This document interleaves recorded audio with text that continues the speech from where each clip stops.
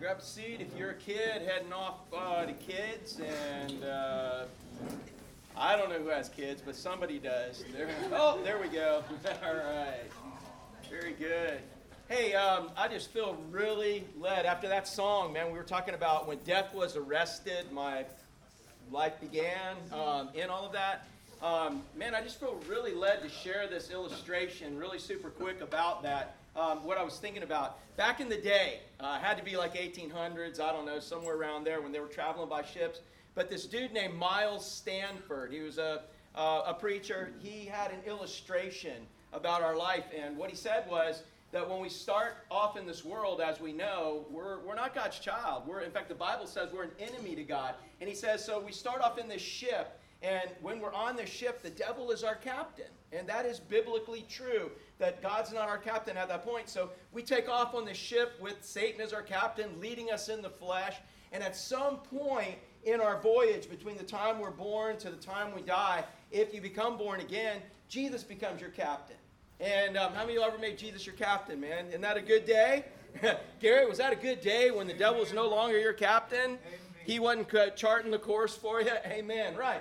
And so in that, at some point when you're born again, now Jesus is the captain, but what he does is he takes the enemy, he takes Satan as the old captain of our life, and he chains him below. He throws him in a prison cell. He throws him in this, like a jail down below. And in that jail, he has no power over us. He has no authority over us. All he can do is bark out orders, but he's down below.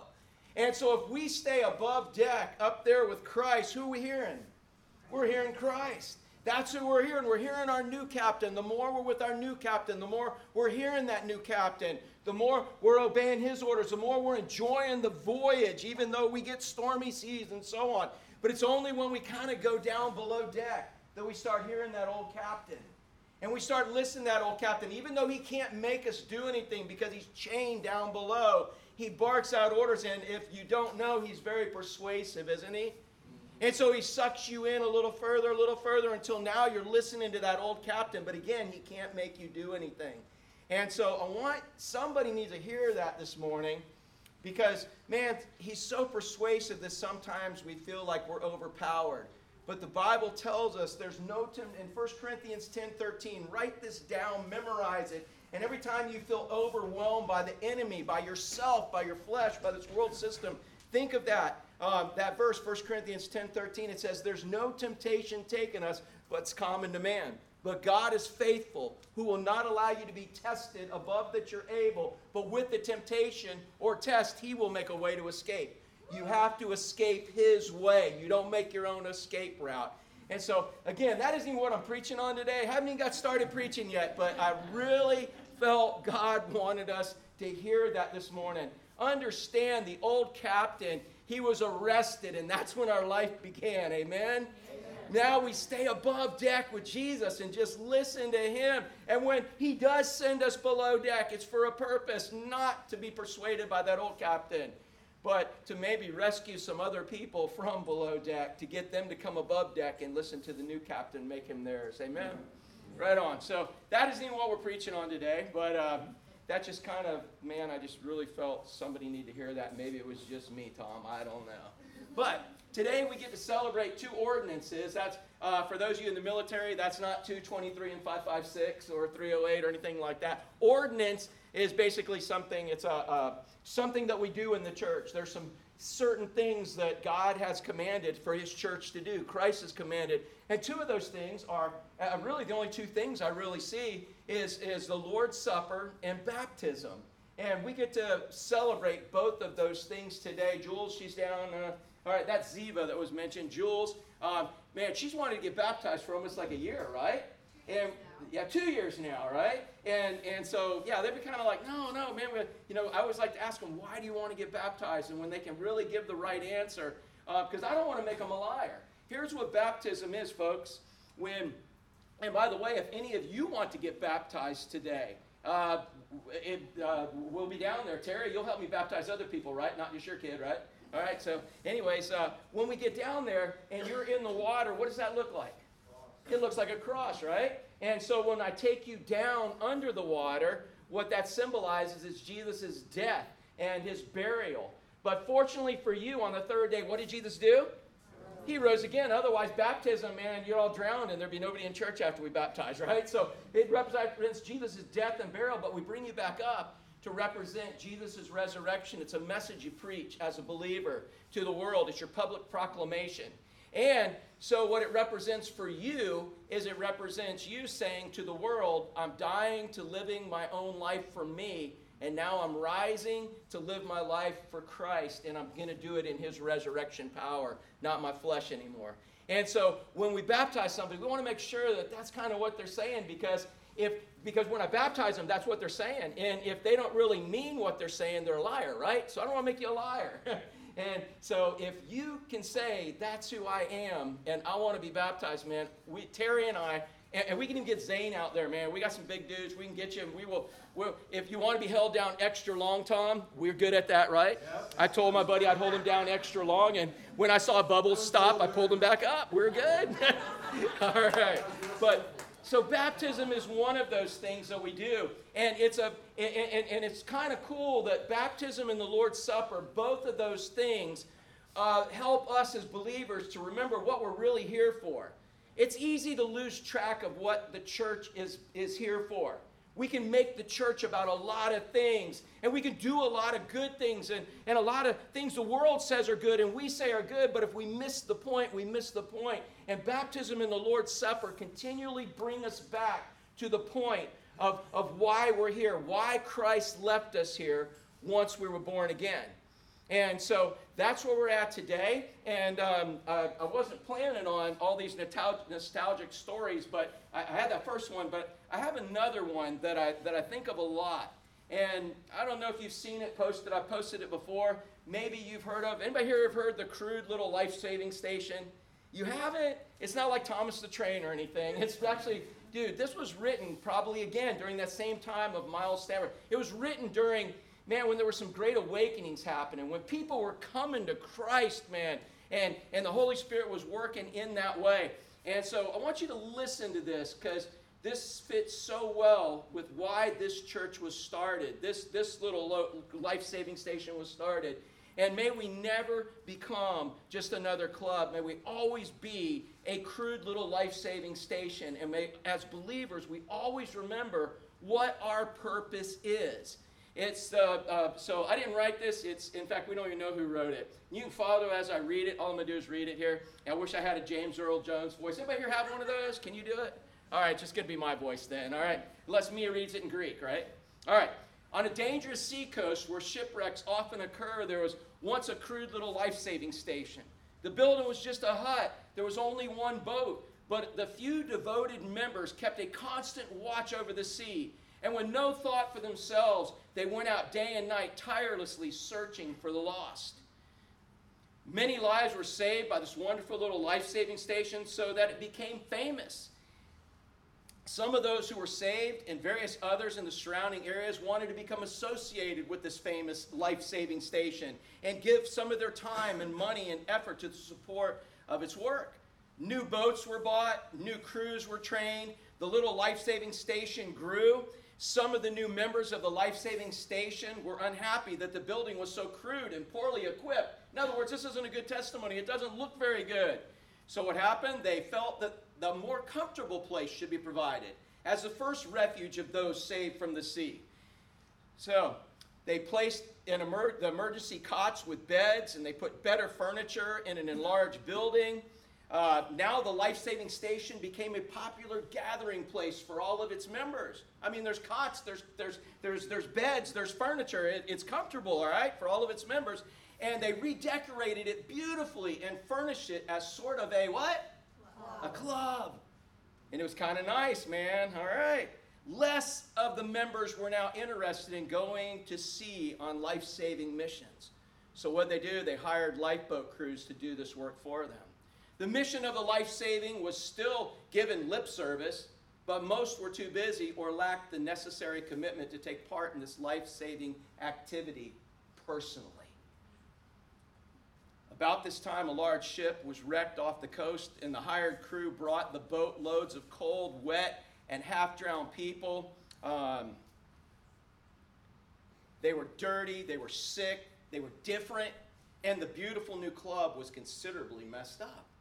So the property committee, anybody know about the property committee? You know, we don't have many committees, do we, Tom? I want to stay a life-saving station. We got one, that's it. The property committee immediately had a shower house built outside the club where victims of the shipwreck could be cleaned up before coming inside. The next meeting, there was a split in the club membership because most of the members wanted to stop the club's life-saving activities as being unpleasant and a hindrance to the normal pattern of the club. Anybody ever been part of a club like that? But some members insisted that life-saving was their primary purpose and pointed out that they were still called a life-saving station. But they were finally voted down and told that if they wanted to save the lives of all the various kinds of people who were shipwrecked in those waters, they could begin their own life-saving station down the coast and not mess up their club. They did. And the years went by. As the years went by, the new station experienced the same changes that had occurred in the old. They evolved into a club, and yet another life-saving station was founded. If you visit that seacoast today, you will find a number of exclusive clubs along the shore. Shipwrecks are still frequent in those waters. Only now most of the people drown. Wow. Author unknown. And you know, it's not hard for a church to start as a life-saving station about people being concerned with people's souls and people getting down and dirty in people's lives. Because how many of y'all know discipleship's messy? How many know it's messy and God brings you people that are contrary to you, people that are different than you? But man, how many of y'all started as a mess? When Christ got a hold of you and all of a sudden you got super sanctified saint, and that's what y'all have to surround yourselves with.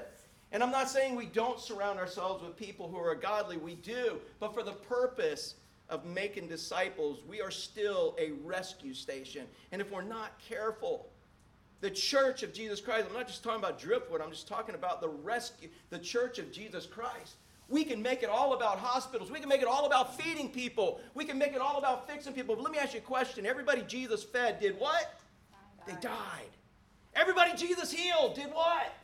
They died. Every miracle Jesus ever did, it was for their benefit, but it was to show the mighty resurrection power of our Lord and Savior Jesus Christ, that when you are dead, He can lift you up from the dead and raise you from the dead and have an eternal home in heaven. If we do all these things but fail to share the gospel, we are a failure. We have turned into another club.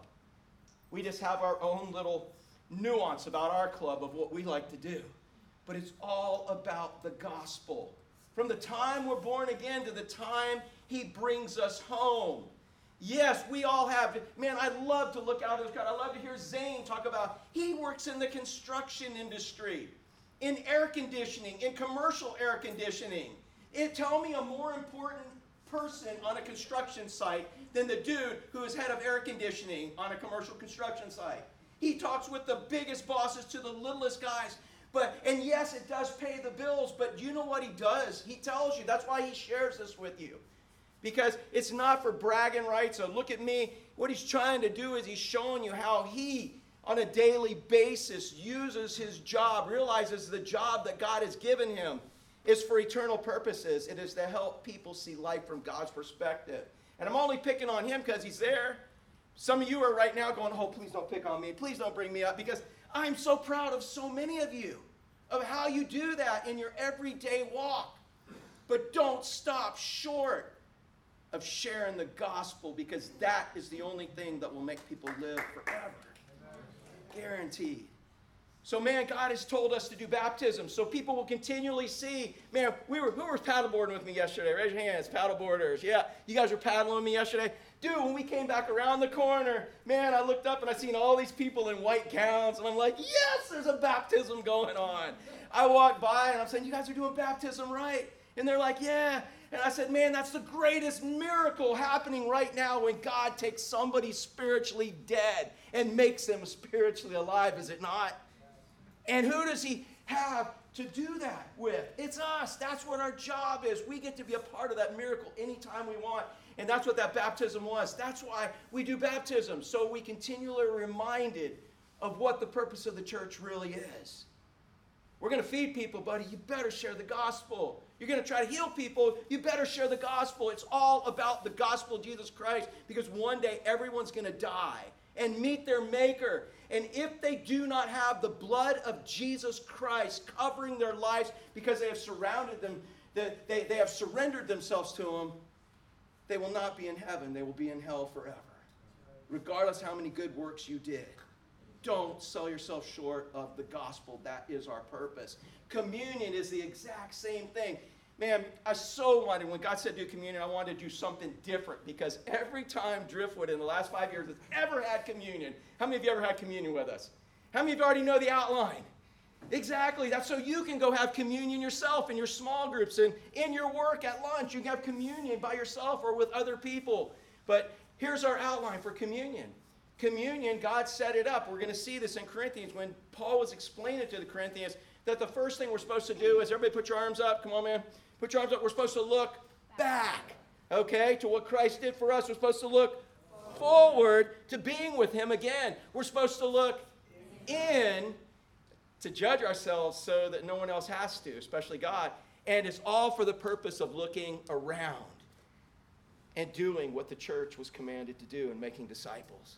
Communion with God, that's what we're going to look at here. So the first thing I want you guys to do is remember to help me out. We're going to look back. Sam, man, do it with some enthusiasm right here. Come on, man, Sam, do it, buddy, right here. Look back. Yes, looking back, man. I've seen you with enthusiasm, bro. We're supposed to look back. This is the first thing. If we don't look back, we can't really look forward. We don't know what we're looking forward to. And we can't, there's no purpose to look in. I'm just going to look at a mirror and make my own judgment on myself. And we'll have no reason to look out. It starts by looking back at what Christ did for us. We're going to look back to what Jesus has done for us.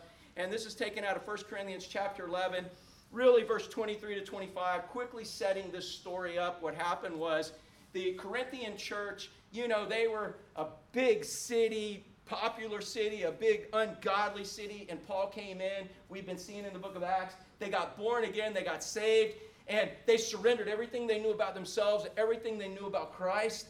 But now they started getting confronted. Well, what do we do with this in our society? How do we deal with this? How do we deal with this? How do we deal? And so they were wanting all these specific rulings on things. And Paul told them, as I shared with you last week, he kind of told them, look, man, just ask yourself if it's going to help the cause of Christ, if it's going to help you, and if it's going to help others. Ask yourself if it's going to hurt the cause of Christ, hurt you, or hurt others. Ask yourself if it's habit forming. Ask yourself if it's honoring God, and you'll have the answer right there. So they forgot to do that with the Lord's Supper. And so they decide, hey, let's have a big party. Every time we have the Lord's Supper, let's have a love feast. Doesn't a love feast sound good? How many of y'all are hungry and could use a love feast right now? I'm not talking donuts, dude. I'm talking smoked meat, right? You know? Man, dude, some smoked meat. You in for that, bro? You know, some macaroni and cheese. I know Keone would be in for that. But what I'm saying is they had a love feast. And so what happened is in that day and age, when you gave your life to Christ, many times you lost your job, you lost your family. And so now your new family, your new job, your new social system was the church, and we were all supposed to take care of each other because we all have strengths and weaknesses, something to offer and something to receive. And we help each other out in all of this. And so that's what they did. They said, let's have a big meal since some of you guys are starving, and I got a little extra food. But this love feast turned into like a little clique. Some of the rich people were like, oh, you know what? You can look at us as we're eating our ribs, man. We're eating our big tenderloins while, you know, you guys can have some of our scraps. It got to be where it was not a love feast. It was just, there were people here looking like they were much more important than these people here. These people here, you know, it wasn't a love feast. And so Paul says, I'm going to tell you what the Lord's Supper is really for. And that's what how this passage starts out. He says, I pass on to you what I received from the Lord himself. So where'd Paul get this? From the Lord. Paul said, I got this from the Lord. All right? On the night when he was betrayed, the Lord Jesus took some bread. Okay, we know this happened the night before he was crucified, and gave thanks to God for it. Then he broke it in pieces and said, this is my what? My body, which is given for you. Now, we don't believe in the doctrine of transubstantiation, if you know what that is. I'm sorry I even bring that up. Al, I know you talk about that all the time, don't you? I'm messing with you. But literally, he said, this represents my body. So this bread right here, we do not believe that this is actually the body of Jesus, all right? But what we believe is this is a symbol of what? Now, nobody else hold on to that piece so you won't touch it. I'll put it right in my pocket. Gary's like looking, he's marking it off saying, dude, I know there's sick people in here. Hey. So when you get this, don't lick it and put another one back in there, all right? But we believe it represents Jesus' body, that he broke for us. It's a symbol of his body that he surrendered fully. How much of his body did it cost for our salvation? All of it. He gave it. So this is my body which is given for you. And he says, do this in what? Remembrance. So that's looking back. Every time you do the Lord's Supper, whether you do it every morning for breakfast by yourself, you do it once a quarter with a church, or you do it whenever the church does it, whatever you do it, he said you're doing it in remembrance of him. So we're looking back to what he's done for us. So let me ask you, Dustin, what's he done for you, bro? Everything. Good answer. He's already taken that answer. So, hey, Jen, what did he do for you? You can't use the answer everything again. No. What did he do for you? He saved you. How about you, Bonnie? What did he do for you? Oh, a good one. Gary, what did he do for you? Freed me. Freed you. Yeah. Hey, Linda? Forgave your sins. Kathy, what did he do for you? Sam and Mia, what did he do for you guys? Saved us. Amen. Yeah. Anyone? Brian, how about you? What did he do for you? He helped you find him so he could. Yeah, because you couldn't find him on your own. Awesome. Tom, what? I know we already had your family answer one question, but Tom, what did he do for you, bro? Yeah, he died for your sins. Hey, what did he do for you? He loved you. And is he done loving you? He loves you now, and it's a perfect love. So can he ever love you any more or any less? Even if you mess up, he can't love you less. No, he loves you perfectly. Hey, what did he do for you? I know you're just here and you're leaving tomorrow. What did he do for you? He turned my whole world upside down. He turned her world upside down. Anybody identify with that one? Yeah. Val, what did he do for you? He loves you. Yeah. Anyone else? What did he do for you? Rena, what did he do for you? He called you, and you have a purpose in life. Man, that's exciting. Every post I see you guys write, they're FCA leaders in this area, Fellowship of Christian Athlete leaders in lacrosse for this whole area. And they moved, and there's a wonderful, awesome story they'd be willing to share with you. But that's something important right now. They are called. Is there any doubt what you're supposed to be doing in life right now? No doubt. And is he confirming it over and over and over? Every day. Yeah. So, man, Jimmy, what did he do to you, man? Eternal life. Eternal life, Terry. He saved you from a bunch of sharks in murky water yesterday. But beyond that, what? He blessed me. He blessed you. Yeah, dude. I know, man. You know, I shouldn't probably go there, but I'm going anyways, man. How many of y'all men are blessed because you married up? You know, doesn't that make you wonder of the intelligence of a woman sometimes? That I'm not complaining, but it's like, I don't know if God just confuses them for a moment, but you ever notice every guy marries up? And you're like, oh my goodness, they married up. And then you realize, well, they married me. It was like, all right, well, maybe it was just a moment of confusion God had to put in their head. But, man, you're blessed, aren't you? Because you married up, brother. If there was anybody ever married up, it was you, man. And me. All right. And me too.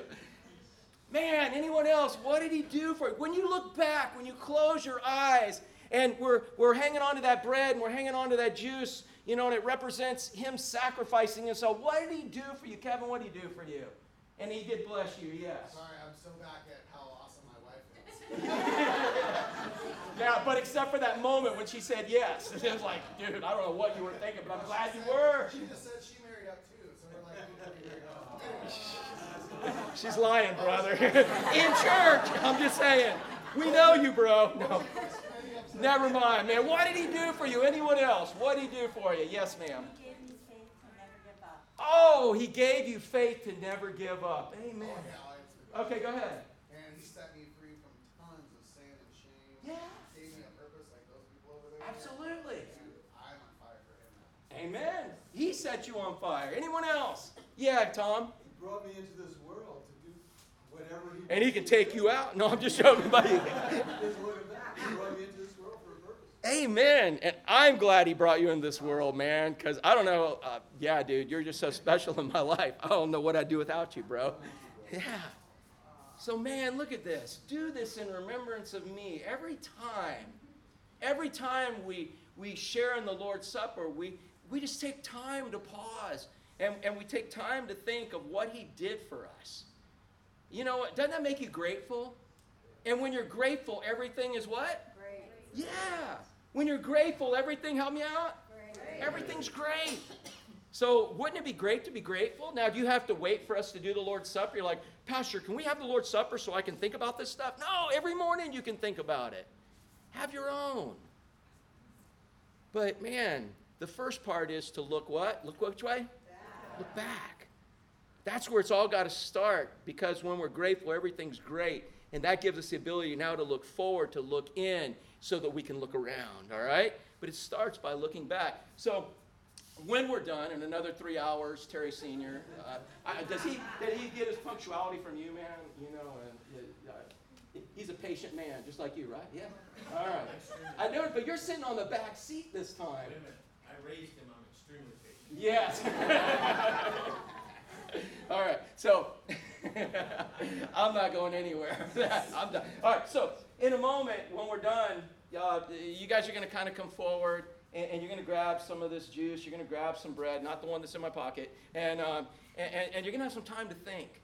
And the first thing I want you to do is, man, Al, which way do I want you to think first? Back. Take some time and think back as to what he did for you, what he's continuing to do for you now. But think back, because that makes you grateful. When you're grateful, everything's great. Look at this. It says, in the same way, he took the cup of wine after supper, saying, this cup is the new covenant between God and his people, an arrangement confirmed with my blood. In other words, it's not confirmed with your obedience anymore. Once you surrender all you know about yourself to all you know about Christ, his blood is now the payment for your sins. It's covered your sins. And how long are your sins covered for? Forever. And so can you ever lose them? You ever lose it? No. Do you have to renew it like a subscription? No. It can't fall out your pocket. It doesn't fall off the boat. It doesn't get blown out like a seat cushion. It's like, it's there. It's yours. It's forever. And he took away your sins with that. He took them away forever. Positionally, you're perfect. Practically speaking, we know who you are. No, that's what we're working on in this process called sanctification. But he said this cup is the new covenant between God and his people, and it's confirmed in his blood. He could not have paid a more valuable price for you than what he paid for you. And you're like, no, it wasn't worth it. And you weren't. You were only worth it because he chose to make you worth it. And that's what makes you worth it. Do this, he said, in remembrance of me as often you drink. So again, we're looking which way? We're looking back. So we're not only going to look back, but we're going to look forward, okay? And we're going to look forward to his return. How many of y'all be pretty stoked if he came back right now? Is there anybody be stoked if he came back right now? Yeah, that would be awesome. If you're not, ask yourself why you're not. I'm good if he comes back right now. I'm going to dig life. Karen would be kind of a little sad because we missed Beach Day Monday again tomorrow. But think of the Beach Day Monday we'd have in heaven, man. Yeah, this is not my home. And that's what he wants us to. When we start trying to make this place our home, that's where we get in trouble. We got to look back to what he did for us and realize that this is not our home. He gave us a home in heaven. And we're only here from the time we're born again to the time he brings us where? Home. And home, we're going to be there for eternity in perfection. So we're on the clock for Christ right now. Hey, Chris, you work in the Corrections Institute, right? Are they pretty strict on what you can and cannot bring in there as an employee? Yeah, and there's pretty good reason for all of that, right? So what if you showed up tomorrow with a lazy boy, and then all of a sudden you put a big screen TV over top of the surveillance screens that they have, right? Because they don't get the channels you want, right? You're tired of watching that. Yeah, and you got ESPN, you got everything you want, surfing network right there. And what if you started decorating the office with surfboards? And then put a half pipe inside, the jail right there. Wouldn't that be cool? That'd be awesome. It would be awesome, but what would happen? What would your employer think of all that? You'd probably get fired. You would get severely right. And that's what happens every time. We are on the clock for Christ from the moment we're born again to the moment he brings us home. Now, that doesn't mean we can't have a half pipe and we can't have surfboards, but what it does mean is whatever we do for the glory of God. We do it, everything we have, and we do it for Him. It's not for us, because when we make this place our home, man, it just doesn't work. We're disappointed. And that's not what we're here for. It just doesn't work out with the boss. You know? So we look forward to His return. You got to remember where your home is, and look what he says here in this. Verse 26, Apostle Paul tells the Corinthians, for every time you eat this bread and drink this cup, you are announcing the Lord's death until what? Until He comes again. How many of y'all believe He's coming again? Yeah, even though Peter said, man, they're going to, people are going to say, oh, you guys have been saying forever He's coming.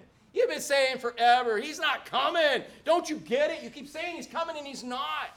But He's going to come as a thief in the night. He's going to come when everybody's saying peace and safety. He's going to come as the world gets worse and worse and worse, and we've got our little niche, our comfortable place. He's going to come.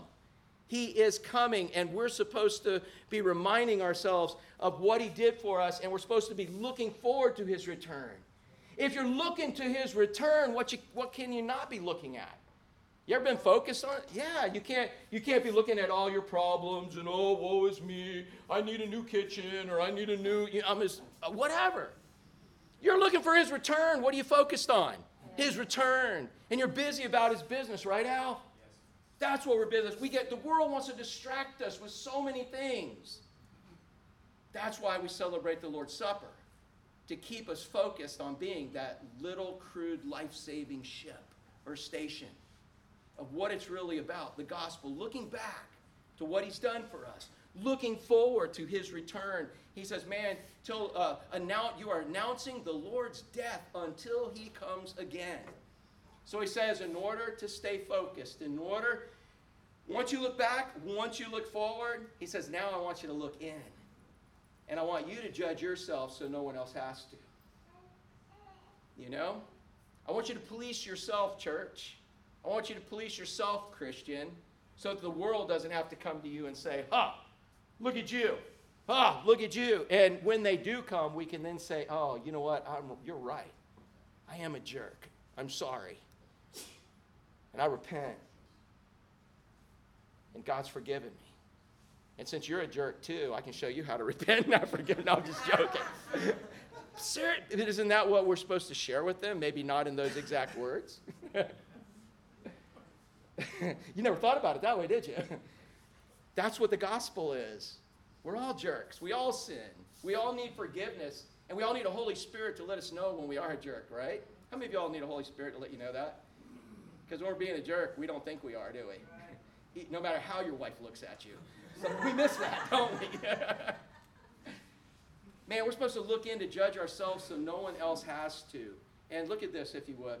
So anyone who eats this bread and drinks this cup of the Lord in an unworthily manner is guilty of sinning against the body and blood of the Lord. So you know what that means? That means after I share with you why we're doing this, and we're supposed to look back to, appreciate what He's done for us, to look forward to our home being in heaven and really realizing and getting excited about that, and then look in so we can represent Him. If you don't do that, if you're just like, all right, dude, would you just shut up and hurry up? And, the steaks are like, the Methodists are going to beat us to the restaurant, whatever. Man, if that's where you're at and you're just kind of like, okay, well, I'm just going to go through the motions here, that's an unworthy manner. He says we're supposed to do this. It's not legalistic. We're supposed to do this so that we can judge ourselves so the world doesn't have to. And so he says, man, don't do this in an unworthy manner. And there's some consequences to it. He says that's why you should examine yourself. Do an audit. Examine yourself before eating the bread and drinking the cup. For if you eat the bread and drink the cup without honoring the body of Christ, in other words, if you just do it unworthily, you just do it to do it, whatever, I'm done, let me get out of here and get to wherever. He says, you do it flippantly. What are you saying about what Christ did for you? Did He go to the cross flippantly for you? No. You maybe don't understand it. And he said, man, take this serious. He said, you're eating and drinking God's judgment upon yourself. You won't take it serious. Maybe God will help you take it serious at the restaurant or on the road. Or later in life when consequences catch up. I don't know. I'm not threatening you. It's not a guilt trip. I'm just trying to explain it. He says, judge yourself so no one else has to. That's why many of you are weak and sick, and some of you have even died. That's what he's talking to the Corinthians. You guys turned this Lord's Supper into a love feast that had nothing to do with love at all. It was all about showing off and pride, and you're blaming, and you're representing God in doing that. I want to get your attention, and that's what he's going to do. But if you would examine yourselves, we would not be judged by God in this way. We examine ourselves. Let the Holy Spirit, we should do that daily. Holy Spirit, show me what it is that that I've got in my life that's not representing you. Show me how to represent you better. Man, because how many of y'all have blind spots? Gary, you got blind spots? Amen. How do you know you got blind spots? They're blind spots. You can't see them. But Tom and Linda behind you see his blind spots? Really? You see his blind? That's a bald spot. Oh, blind spot, not bald spot. No, I'm just, yeah. But seriously, can the Holy Spirit show us our blind spots? Very well. And I am so grateful that the Holy Spirit shows me my blind spots through you guys so often.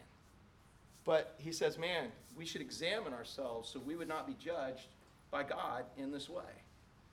So we are supposed to look back to remember how much Jesus loved us and what he did for us. Dustin, we look what now? Forward, all right, to him returning. So once we realize what he did for us, once we realize our home is in heaven and we understand our purpose here, we should be glad to look in. Don't you want to do your job better? If you were doing something wrong on your job, would you rather the boss be really ticked off and mad and not tell anybody, and all the other employees know except you, and they're waiting for you to figure it out? That'd be horrible, right? Wouldn't it be better if the boss came in and in a gentle way said, hey, why don't you fix this? This isn't right. This is not what I really want you doing. And here's some steps you can take to improve and fix it. Wouldn't that be great if the boss would do that? That's what our boss wants to do. As opposed to you getting fired and getting taken home, which is what he's talking about. So it's all for the purpose. Looking back, looking forward, looking in is all for the purpose of doing what we have been left here to do. Be that little life-saving station. And that is to look where? Around. To look around. You get the fact you're not here for you. You have been bought with a price. And he paid the most anyone could ever pay for you, and you are now living for his glory. Whatever you do for the glory of God. So we're looking around to help others escape eternal judgment. Look at this one verse and see if you catch that in here. Yet when we are judged by the Lord, we're being disciplined. How many of y'all like being disciplined? If you like that, no. I like being disciplined just so I don't make the mistake again, right? But discipline's not an enjoyable thing, is it? It's not, but it's necessary. It's so that we can have discipline in our life, so we can be disciples. And so when we are judged by the Lord, we're being disciplined so that we will not be condemned along with the world. So what's happening to the world? They're being what? Condemned. Yeah. And they're being condemned eternally. So the reason we look around, the reason we look back to be grateful and look forward to our home being in heaven and look in to do a better, represent Christ better at what he's called us to do is so that we can help others see life from God's perspective and not be condemned. Because when they're condemned, when they die without Christ, how long are they condemned for? Yeah, there's no do-overs. There's no do-overs. It's done. And God is continually putting people in our path for us to help them see life from God's perspective. And many of them need to see it from the first time. And he wants to use you to do that. That's what we've been left here to do. So in our communion with God, we're going to, everybody help me out with your worship aerobics real quick. We're getting ready here. Terry, before we do, would you look at that clock right there?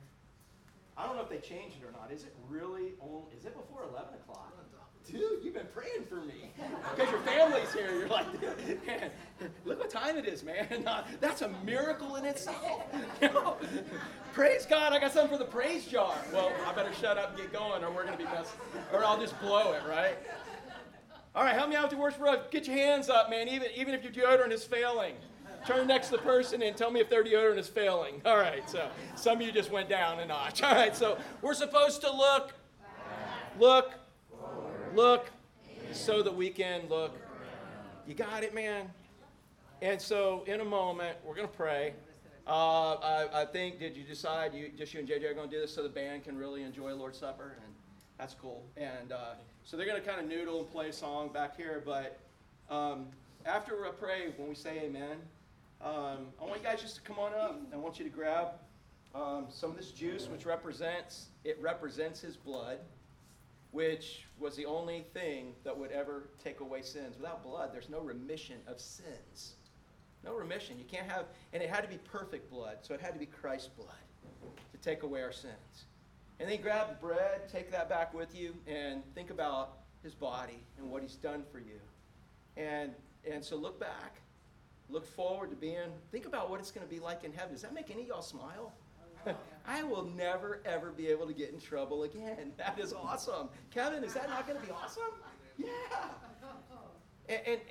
And it's so that we can then look in. Don't forget to look in. And ask the Holy Spirit to show you areas where you might be able to represent God better.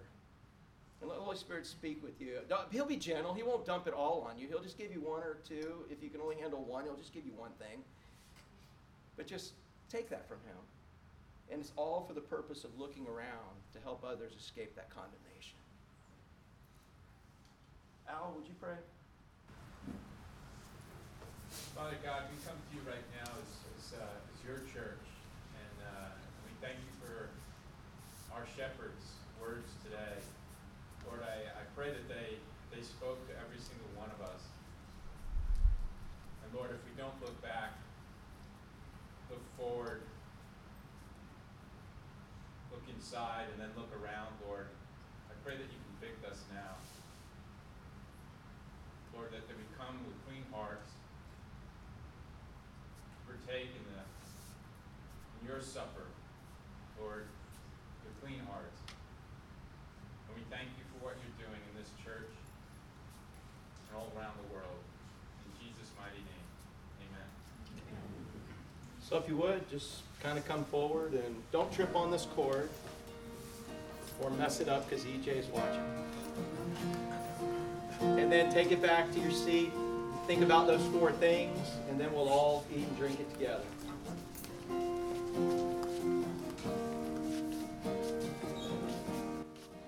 So many reasons, too many to count, to say that I love you, to worship you now. Your love is perfect.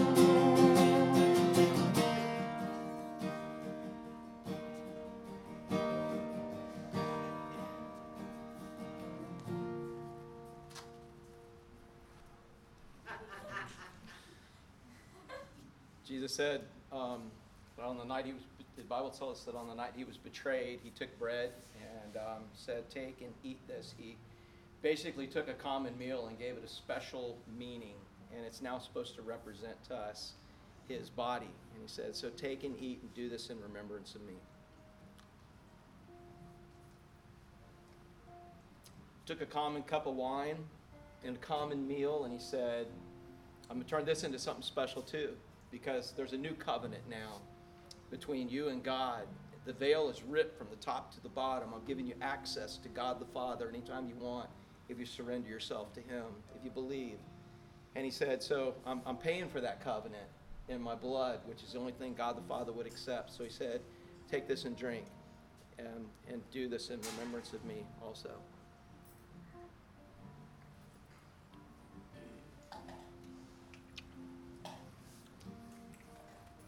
Father, we're grateful that you cause us, that you instruct us, that you command us to baptize when somebody becomes born again, when they realize that they're a sinner and they can't pay for their own sins, and there's no need for them to pay for their own sins because you sent Jesus, who is 100% God and 100% man, to come and live on this planet and live a perfect life and never sin, so that when he could die the death of a sinner, he wouldn't be paying for his own sins, but he would be paying for ours. He was buried, and he rose again on the third day in his own resurrection power. And Father, we are so grateful that you said that if we would put our faith and trust in what he did on the cross to pay for our sins, that not only would our sins be paid for and would be forgiven, but we could immediately be able to enjoy that resurrection power and live a new life, not in our own strength, but in your power, to represent you and be a witness to this world as to what it looks like to be a kingdom citizen. So Father, we're grateful for that gospel. I pray that if there's someone here that's never trusted what you've done on the cross to pay for their sins, if they're still trusting in some ritual, they're trusting in their own good works, Father, I pray you would show them how faulty that system is and that there's a new system. And I pray you would give them the desire and ability to put all of their faith and trust in what Jesus did and be able to believe that not only are you living inside them with resurrection power now, but you will give them a home in heaven.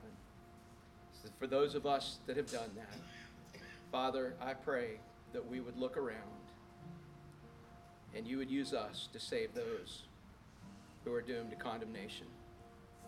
All you've asked us to be is a witness, not a lawyer. Help us not to have to try to prove a case, but just simply to live like a kingdom child, to represent this kingdom, your kingdom, to this world. And if anybody wants to defect from Satan's kingdom and come over to your kingdom, give us the words to be able to tell them how to do that. But let it start with us walking in that resurrection power, representing your kingdom so they can see what it looks like. I pray for these things in Jesus' name. And all God's people said,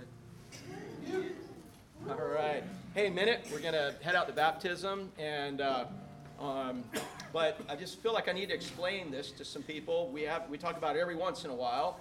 This is a shaka right here. So let me see your shaka. Everybody throw your shaka up, right? It's a Hawaiian thing, and the urban legend goes that basically when the haoles, the white guys, first started trying to surf up on the North Shore, that they really felt like they were out of place, they weren't accepted, and they were trying to fit in. And so what happened was they would go up on the North Shore, and there'd be like these plantations, and people would, this one dude used to shoot a shaka at him all the time, only it wasn't called a shaka. And they thought it was some secret Hawaiian thing, so they did it back. And one day they went and talked with the guy, and they found out that he lost these fingers in a farming accident. And so instead of hiding it and waving like most people would have, he did the best he could with what he had where he was at, and he created a whole culture that means to hang loose. And so as believers, the reason we use this as our amen, because amen means to hang loose. We know that our life is under God's control, and it's under his authority, and nothing comes in our life unless it's by his design. And whatever's going on in our life is the very best thing that could ever go on in our life if we experience it through his presence and with his power and see it from his perspective. And so that's why we always say, and all of God's people said, because it's just what God has ordained.